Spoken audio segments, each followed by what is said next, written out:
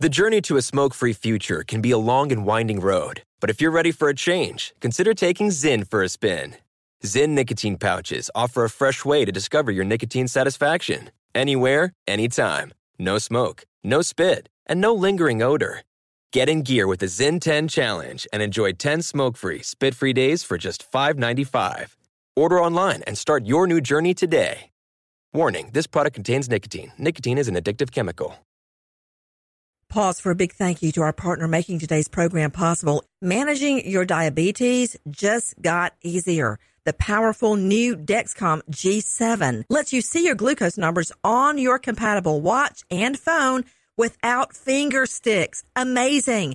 And because Dexcom G7 is the most accurate CGM system, you can be confident in your food, your exercise, and medication decisions. All those decisions can lead to big results, like more time in range and a lower A1C. Get started at Dexcom.com. Dexcom data on file 2023. If your glucose alerts and readings from the G7 do not match symptoms or expectations, use a blood glucose meter to make diabetes treatment decisions. For a list of compatible devices, visit Dexcom.com/compatibility. Thanks, Dexcom, for being our partner. What's up, this your boy Lil Duval, and check out my podcast, Conversations with Unc, on the Black Effect Podcast Network. Each and every Tuesday, Conversations with Unc podcast feature casual and in-depth talk about ebbs and flows of life and the pursuit of happiness. Unlike my work on stage, I tap into a more serious and sensitive side to give life advice and simply offer words of encouragement, yet remind folks to never forget to laugh. Every Tuesday, listen to Conversations with Unc, hosted by Lil Duval on the Black Effect Podcast Network, iHeartRadio app, or wherever you get your podcasts. Presented by AT&T. Connecting changes everything.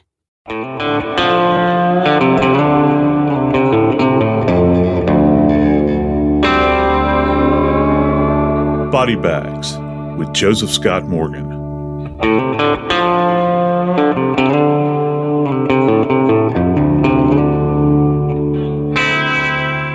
My wife likes to say that she loves love. And I think that all of us have this kind of romanticized view of what it means to love somebody. But for some, I guess their perception of love, or the way love is expressed, is in a different atmosphere from many of us. I've never thought of integrating the term knife play into an expression that even remotely resembles romantic love. But the case I'm going to lay on you today is beyond anything I've covered, really. It doesn't occur here in the U.S. It's actually in Great Britain, England specifically, which I've traveled to many times and that I have an incredible affection for. But what happened in this little town, in this space, is absolutely beyond the pale. Today, I'm going to talk about the murder of Frankie Fitzgerald and his girlfriend that perpetrated this crime, Shaye Groves. I am Joseph Scott Morgan, and this is Body Bags. Dave Mack, my good buddy, he's a senior crime reporter for Crime Online. I want to apologize to you in advance for springing this case on you. There's an old saying in the South. Some people say you get something in your mind that's so horrible, they'll actually say, well, thanks, I'm going to have to slaughter a hog to get that image out of my mind. And in this particular case, I got to tell you, it ranks right up there. All the stuff that we cover on Body Bags, I need some moral reorientation here, perhaps. Maybe you can offer that up, Dave. I don't know. I don't think I have a degree in psychology or sociology that could help break this down, Joe. But I will tell you this. There's an old saying, pretty is as pretty does. And this 27-year-old Shaye Groves is physically attractive on the outside. When you get down to the nitty gritty of who that individual is, not very pretty. Matter of fact, it's pretty disgusting. And Shaye Groves is kind of the definition of that. When we were looking at this story, big story in Great Britain, not so much here. It did get some play in the U.S., but huge in Great Britain. And it goes back to all the photos. Young people now live their lives online, and that means a lot of pictures, a lot of stories, and things like that. Oftentimes, we can see somebody over the years either devolve or evolve in their thinking and how they look at themselves and the world. But in her case, just to throw it out there, Shaye Groves, even by our best estimation from her friends, was always a bit of a weirdo. Even as a child, Shaye Groves, when she was younger, how little girls dress up in colorful outfits and things, she didn't go full-on goth look at 5 years old, but she was bending that way. But the thing that really catches the attention for this case in particular is the fact that she is, quote-unquote, obsessed with serial killers. I don't know how you go past it when somebody is obsessed with serial killers and has pictures of them framed in their home. I'm going to tell you what, Joe, if you're that person and somebody in your world dies a violent death, who do you think the cops are looking at first? There's this fine line that is easy to cross, perhaps, where there's this fascination with the morbid. And certainly we explore many of these horrible events that have occurred and try to put some sense to it, if you will, from a scientific standpoint. I don't know that there's necessarily any way you can take the measure of it day in and day out. And what is it in your life to get you to the point where you're going to frame a picture of Ted Bundy and hang it on your wall so that every day when you get up to start your day, maybe to have a cup of coffee or, as the Brits say, have a cup of tea to get the day rolling, there you are eye to eye with a person that's arguably a monster. I've seen the pictures of her apartment. If you're looking at Ted, you look to the left. Oh my gosh, there's Richard Ramirez, the Night Stalker. Who does this? There's even a charcoal of Jeffrey Dahmer hanging on the wall of this home. Say what you will about the Impressionists and about reproductions, but if I had a choice, I think I'd much rather look at lily pads by Monet, to be greeted with, to sip my morning coffee with and meditate on things. So this is what you're filling your mind with day in and day out. And people make light of this. There's any number of memes out there, little clips that are floating about on social media, where they'll say what my husband thinks I'm listening to, as opposed to what I'm actually listening to. And then you hear this narrator's voice that says this person murdered her husband or whatever it is. And it's quite comical. But now you kind of have a touch of reality with this. When you enter the space, this is her private space. This is her home. And yet it is festooned with all manner of these images that are quite chilling. And if you take the totality of what each one of these monsters has done, and you were to kind of calculate that and pile it up, and you think about all of the sorrow and the misery and the horror that's associated with each one of these people that hangs on her wall, it's quite staggering to think that an individual could, in fact, become this obsessed with these individuals who are arguably some of the most evil people that have ever entered our mind's eye. I'm glad you pointed out what these pictures represented inside the home. You actually alluded to Monet and Lilies of the Fields, which is a beautiful painting. It has sold many times over for multiple millions of dollars. So you've got your choice. Do I get a reproduction of that? Or do I frame photos of the Night Stalker, Ted Bundy, and others? On top of all that, remember this, Joe Scott Morgan. Shaye Groves has a daughter. So as you're trying to raise a child, do you think it's in the child's best interest for you to surround that child with happy, wonderful, colorful pictures of beautiful things and love, or of the most evil, darkest things you can find? Because what we're seeing in the life of Shaye Groves is that after having her daughter, her life did not turn around and start becoming more focused on happy thoughts and a happy place, but actually continued to go deeper and deeper and darker and darker. To set this table very quickly, Shaye Groves and Frankie Fitzgerald were in a romantic relationship for about 6 months. On and off is what it says. But in 6 months' time, to have a relationship, there are going to be a few ups and downs, but that's really the limit here. I thought they'd been together much longer. According to her friend, Shaye Groves was a very controlling person. She had very few friends, but the friends she did have, she was able to control them, manipulate them. She had power over them. And one of the things that did come up about Shaye Groves is, even as a little girl, she loved the Chucky doll, the crazy redheaded killer Chucky that spawned a number of movies. She loved Chucky. Look, it's one thing for a doll to be kind of funny, a horror movie with a doll named Chucky. Okay, it's funny, fine. But she started referring to some of her friends as Chucky. That was like her thing. She was always limited to a small group of friends, although she was close to them, and she would manipulate them and their situations. And she and Frankie Fitzgerald, for about 6 months on and off, they had a very sexual relationship. I say that because everything about what we found out in this case, it seemed to be centered on their sex life. She was obsessed with her sex life with Frankie Fitzgerald and even used his prowess in the bedroom against him later on as the police were zeroing in, because one has to remember, if somebody you're close to dies and the police come to talk to you and they find pretty much a museum for the worst criminal killers of all time in your house, you're going to be a suspect. Here we go, back to back. The Shaye Grove story starts with her and Frankie Fitzgerald in a very active sexual relationship.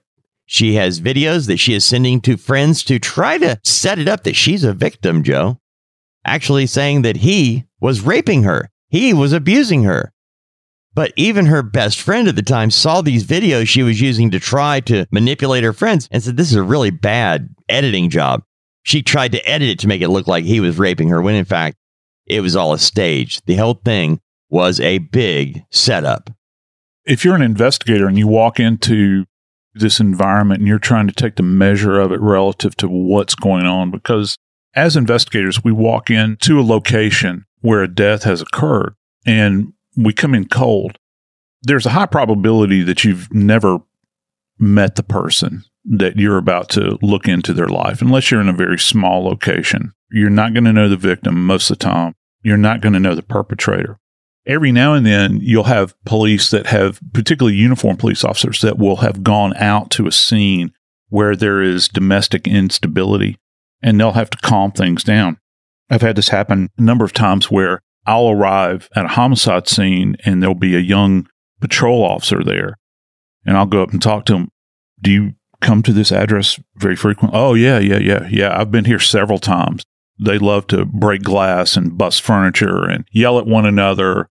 There's been a couple of punches thrown over the years, but we could get them settled down, or there's a domestic violence issue that has come up. They've both gone to court on it. One's had restraining orders, but yet the other one chose to move back with the individual. And you'll get this kind of long serial history that goes along with it. But for investigators, when you show up at the scene, there's a high probability you're not going to know either one. So first impressions, right? You walk in to a location, and trust me, if you're an investigator, you've been to enough seminars over the years, even if you don't follow true crime. The stuff that we learn about, the things that we read, the old cases that we review to try to understand how an earlier generation of investigators worked a case, you're going to be familiar with some of these images hanging on the wall. And I hate to use the word iconic, but you begin to think about, you can't go anywhere without seeing a picture of Dahmer or John Wayne Gacy or Hillside Stranglers or even the Night Stalker. They're going to be there in your mind. You're going to see that. But then when you walk into this kind of domestic situation and you've got these images hanging all about, and you're thinking, what does this say about the individual that lives in this environment, that exists within this environment?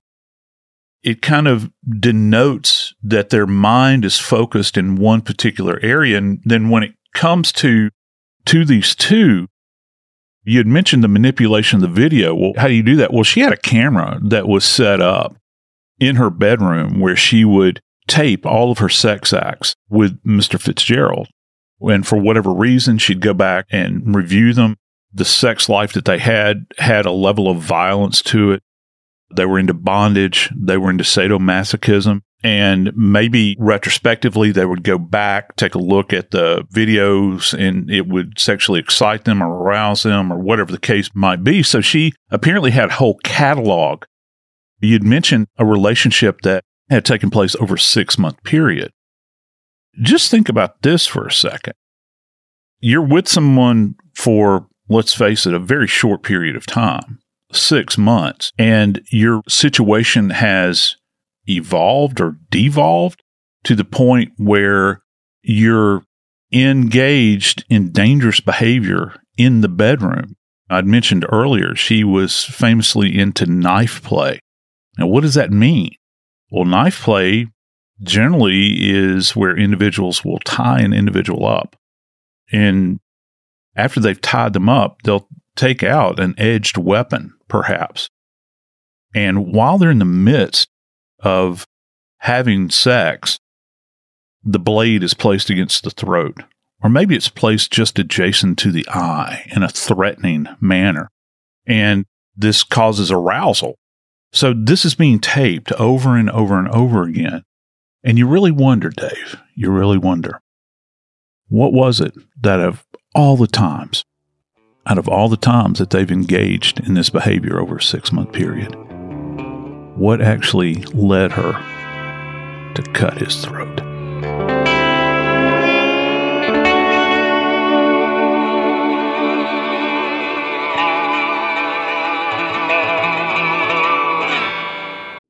If you're a smoker looking for an alternative to traditional tobacco, you might feel uncertain at the thought of changing things up. Maybe you're ready to make a switch, but don't know where to start. Maybe you've tried vaping, thought it wasn't your thing. Maybe you've heard of smokeless nicotine products, but aren't familiar with the options. Meet Zyn, America's #1 nicotine pouch. Zyn nicotine pouches deliver nicotine satisfaction anywhere, anytime. Which means Zyn pairs well with you, your personality, your schedule, and your spontaneity. Zyn fits easily into your bag, pocket, and into your life because it's smoke-free, hands-free, and hassle-free. So the only person who will know you have a Zyn pouch in is you. Zyn is a satisfying tobacco alternative that puts you in control of your nicotine experience, which means Zyn pairs well with you. Visit Zyn.com or head to your local convenience store today to find your Zyn. Warning, this product contains nicotine. Nicotine is an addictive chemical.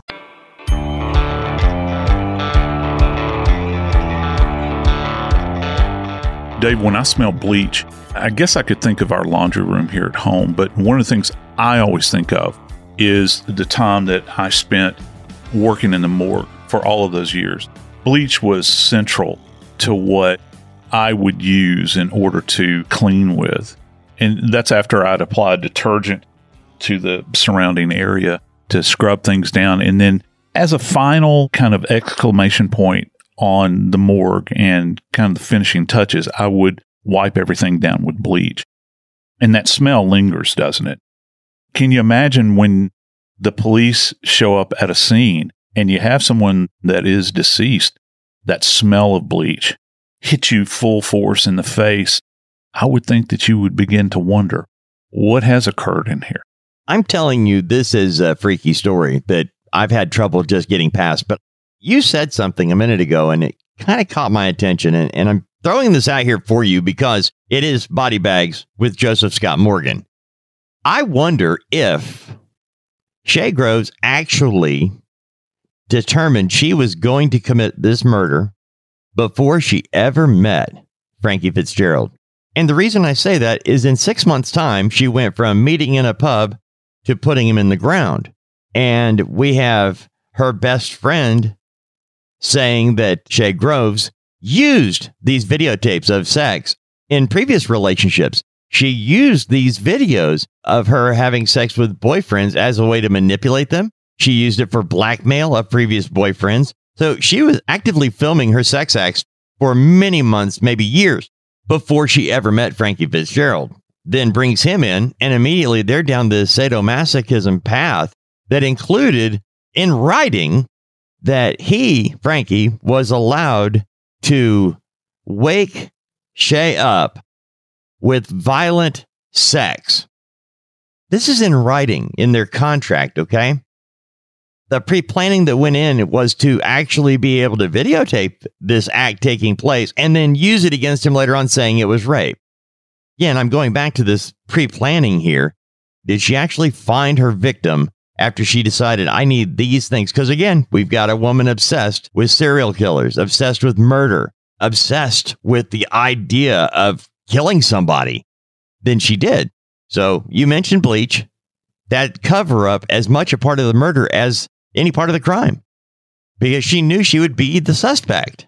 Maybe you're right, Dave. Maybe she had thought about these things for so long where she had contemplated doing this, had kind of toyed around with it. As it turns out, She was thinking about how to get away with crimes based upon things that she had seen in true crime, that she could certainly have videography. And as you had mentioned, the fact that she presented as a piece of evidence, if you will. There's no shame here, by the way, either.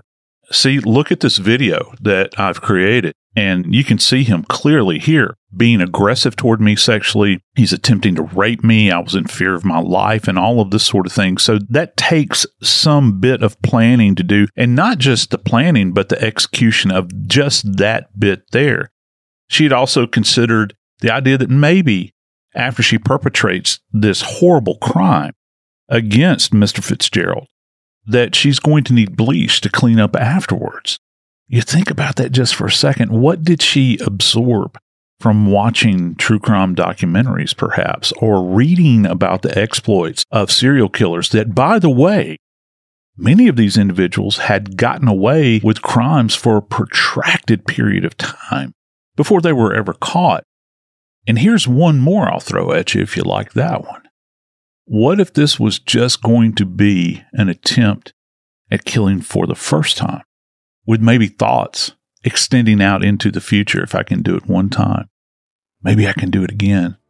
And she's got a child living in the house with her. Think about that when you consider what this place is populated with. It's absolutely and totally pure evil, Dave.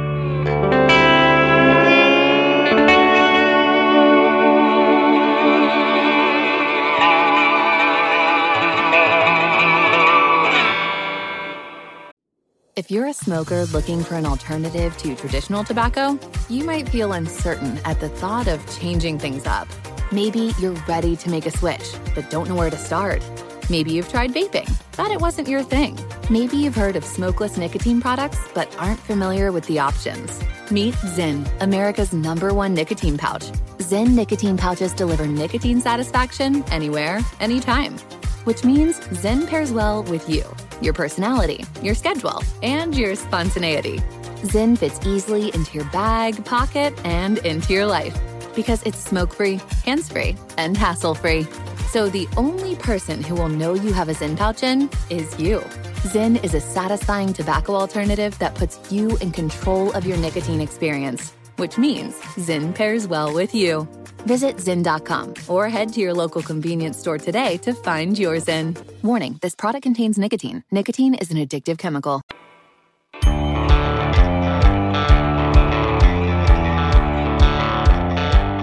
Investigators walk into an environments that I've often made comments about. We're always having to understand the abnormal in the context of the normal. And when I say this, this is not a battlefield. This is not a slaughterhouse. This is a home. Think about what home means. And then you look at what has occurred in this home and what occurs in so many other places that you're having to take the measure of as an investigator and trying to make sense of it all. When you see a young man whose life has just been drained out of him, literally, and you think about what has to occur, what was it that brought them to this point that such violence would be exacted upon someone like Frankie Fitzgerald? You mentioned a couple of things during the course of the program today, and one of those was knife play. We know that Shaye Groves was obsessed with serial killers, murder. She had gone down a path of darkness on the outside. The image she projected to the outside world was of a tatted up young woman with a lot of piercings, and they were not happy, Holly-go-lightly type of piercings and tattoos. These were really dark. I'm really curious here because you mentioned knife play and the fact that Shaye Groves actually killed Frankie Fitzgerald, her boyfriend, air quotes, in bed. And everything I'm seeing is that she sliced his throat and stabbed him multiple times, like 25 to 40 times. But there are multiple different knives here at play, 4 specific types of knives, but one was referred to as a dagger. Others were referred to as bladed cutlery. I'm looking at this going, okay, help me understand, Joseph Scott Morgan, what we're actually dealing with here in terms of the knives and the actual act of slicing or punching. When you throw up the word dagger, it has a very Shakespearean ring to it because daggers were carried by people for their utility. It wasn't just merely an implement that was used to protect yourself with. The Romans used them famously to open oysters. They loved oysters. And they were used through time for any number of things. You could carve a meal with them. But what sets a dagger apart from, say, other edged weapons is that it's a double-edged weapon. So it's not like you have this blunt spine. Think of any kind of knife that you take out of your drawer at home. Most knives that you have in a home are going to have this kind of blunt spine that runs away from the hilt and goes out to the tip, and then the tip curves back down onto the bladed surface. So you've got a sharp surface and you've got kind of a blunted surface. When you look at a single-edged knife wound compared to a double-edged wound, it is completely different. Some people refer to it as the winking eye. A single-edged weapon, when you take a look at it at first, it has a sharp edge or point. It comes to a very acute point on one side, and then the other side is kind of blunted looking. When you look at it close enough, you begin to see an eye. Conversely, when you take a look at a double-edged weapon, such as a dagger, it's going to have two distinct acute points on either side of it. How these things are going to appear is going to be dependent upon where you're stabbed. We have contour lines that run all over the course of our skin throughout our body. As a matter of fact, when physicians learn how to conduct even minor surgery, they're taught about something called the lines of Langer. And the lines of Langer are these contour lines that run throughout our body, and they have to do with the tension of the skin and how we're kind of constructed. And if you go opposing to the lines of Langer, you get these really nasty looking cuts that are open and gaping. It doesn't mean the weapon was any larger than, say, where they're not as gaping. It's just that you've gone across the grain, if you will. And so it opens up. So with surgeons, when they make an incision into someone, they follow the line of Langer. And if they do this, then you're not going to have as nasty a scar if they go against the grain that opens up in this very horrific kind of way. When you're reading these wounds, you have to be very, very careful. Actually, in the morgue, one of the things that we'll do sometimes is you've heard of us doing tape lifts where we're lifting fragile evidence, trace evidence, this sort of thing. What we will do many times, if we've got one of these big gaping wounds, we'll actually take Scotch tape after we've cleaned the wound, and we'll place the Scotch tape over both sides of the wound and draw it together so that we can get an idea of the orientation of the wound. Because if it's gone across the grain, you might not be able to appreciate it as it had insulted the body initially. So you have to be mindful of that when you're in the morgue. You take a look at all of these things, and it gives you an idea as to the orientation. Now, what we have here in this case with Frankie Fitzgerald is that his throat was, in fact, cut. And I find it interesting. Their language is a bit different than ours. In the court documents, when you begin to read about this case, they state that he had a catastrophic loss of blood. That's such a very British thing to say. Here in the U.S., we would say, well, he bled to death. They're saying it was a catastrophic loss of blood. And in medical terminology, we would say that he exsanguinated, which means the volume of blood that he lost was incompatible with life, is what it came down to. Is that because of the throat slash, meaning the other stab wounds? Perhaps. That's a good point. It is a cataclysmic event from a physiological standpoint when you've got this knife being plunged into him. Now, he's obviously in a very submissive position when this has occurred. You have to imagine that she's on top of him. The question you would want to ask is, how do you perpetrate this many insults to his body? Was he restrained in some way, or was he drugged, or how did he get into this position where he could not fend her off? That's an important question here, I think. And it goes to the lifestyle that they were engaging in. You have submissives and you have dominants. They lived by this ethos of bondage and sadomasochism and these sorts of things. So was he in a submissive position? Did he see this on his horizon? Was he submitting to her when this happened? When you go back and you look at the injuries, in order to assess these injuries, you would have to take each one by one and consider the location anatomically. Are they in the midline of the chest? Are they in the side of the chest? Also, are any of these post-mortem? And that's a big factor here, Dave, because if she's into knife play and she's into serial killers, some of the hallmarks of serial killers, not every one of them, obviously, but many of them, is what will they do with bodies after they're deceased? Well, sometimes there's a further attempt to disfigure the body or to abuse a body. So you would want to take the measure of that to try to understand, is there hemorrhage in all of these wounds? Are all of these in the throes of death, what we refer to the perimortem state? You have this initial area where he was attacked. How much blood was associated with this? We'd mentioned the throat being cut.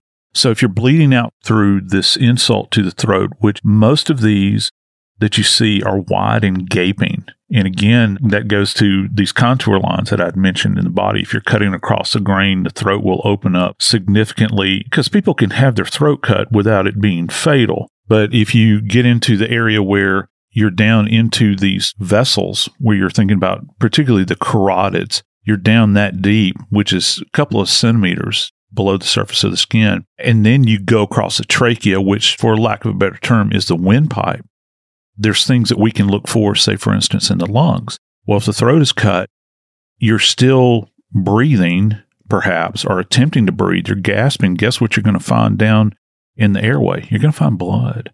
And sometimes you will find blood within the lungs, depending upon how long the individual, and I'm not talking about where we have what's referred to as pleural effusion, where the chest cavity is filled with blood and the lungs are floating in it. That's not what I'm saying. I'm talking about when there's an insult to the airway and people actually aspirate blood, where they draw it in when they're taking in their breath, and it just kind of goes back into the lungs, and you can find it when the lungs are dissected. That's kind of fascinating too. And all of this goes to time, doesn't it? You begin to think about how much time did this take? How much time did she spend with him? Was it a torture event? Because knives have been used over the ages to torment and to terrorize people. Think back to what our initial premise was with her, where she has stated openly that they engaged in quote unquote knife play. Was she ultimately living out a fantasy here that, of course, wound up in the death of Frankie Fitzgerald? I'm Joseph Scott Morgan, and this is Body Bags.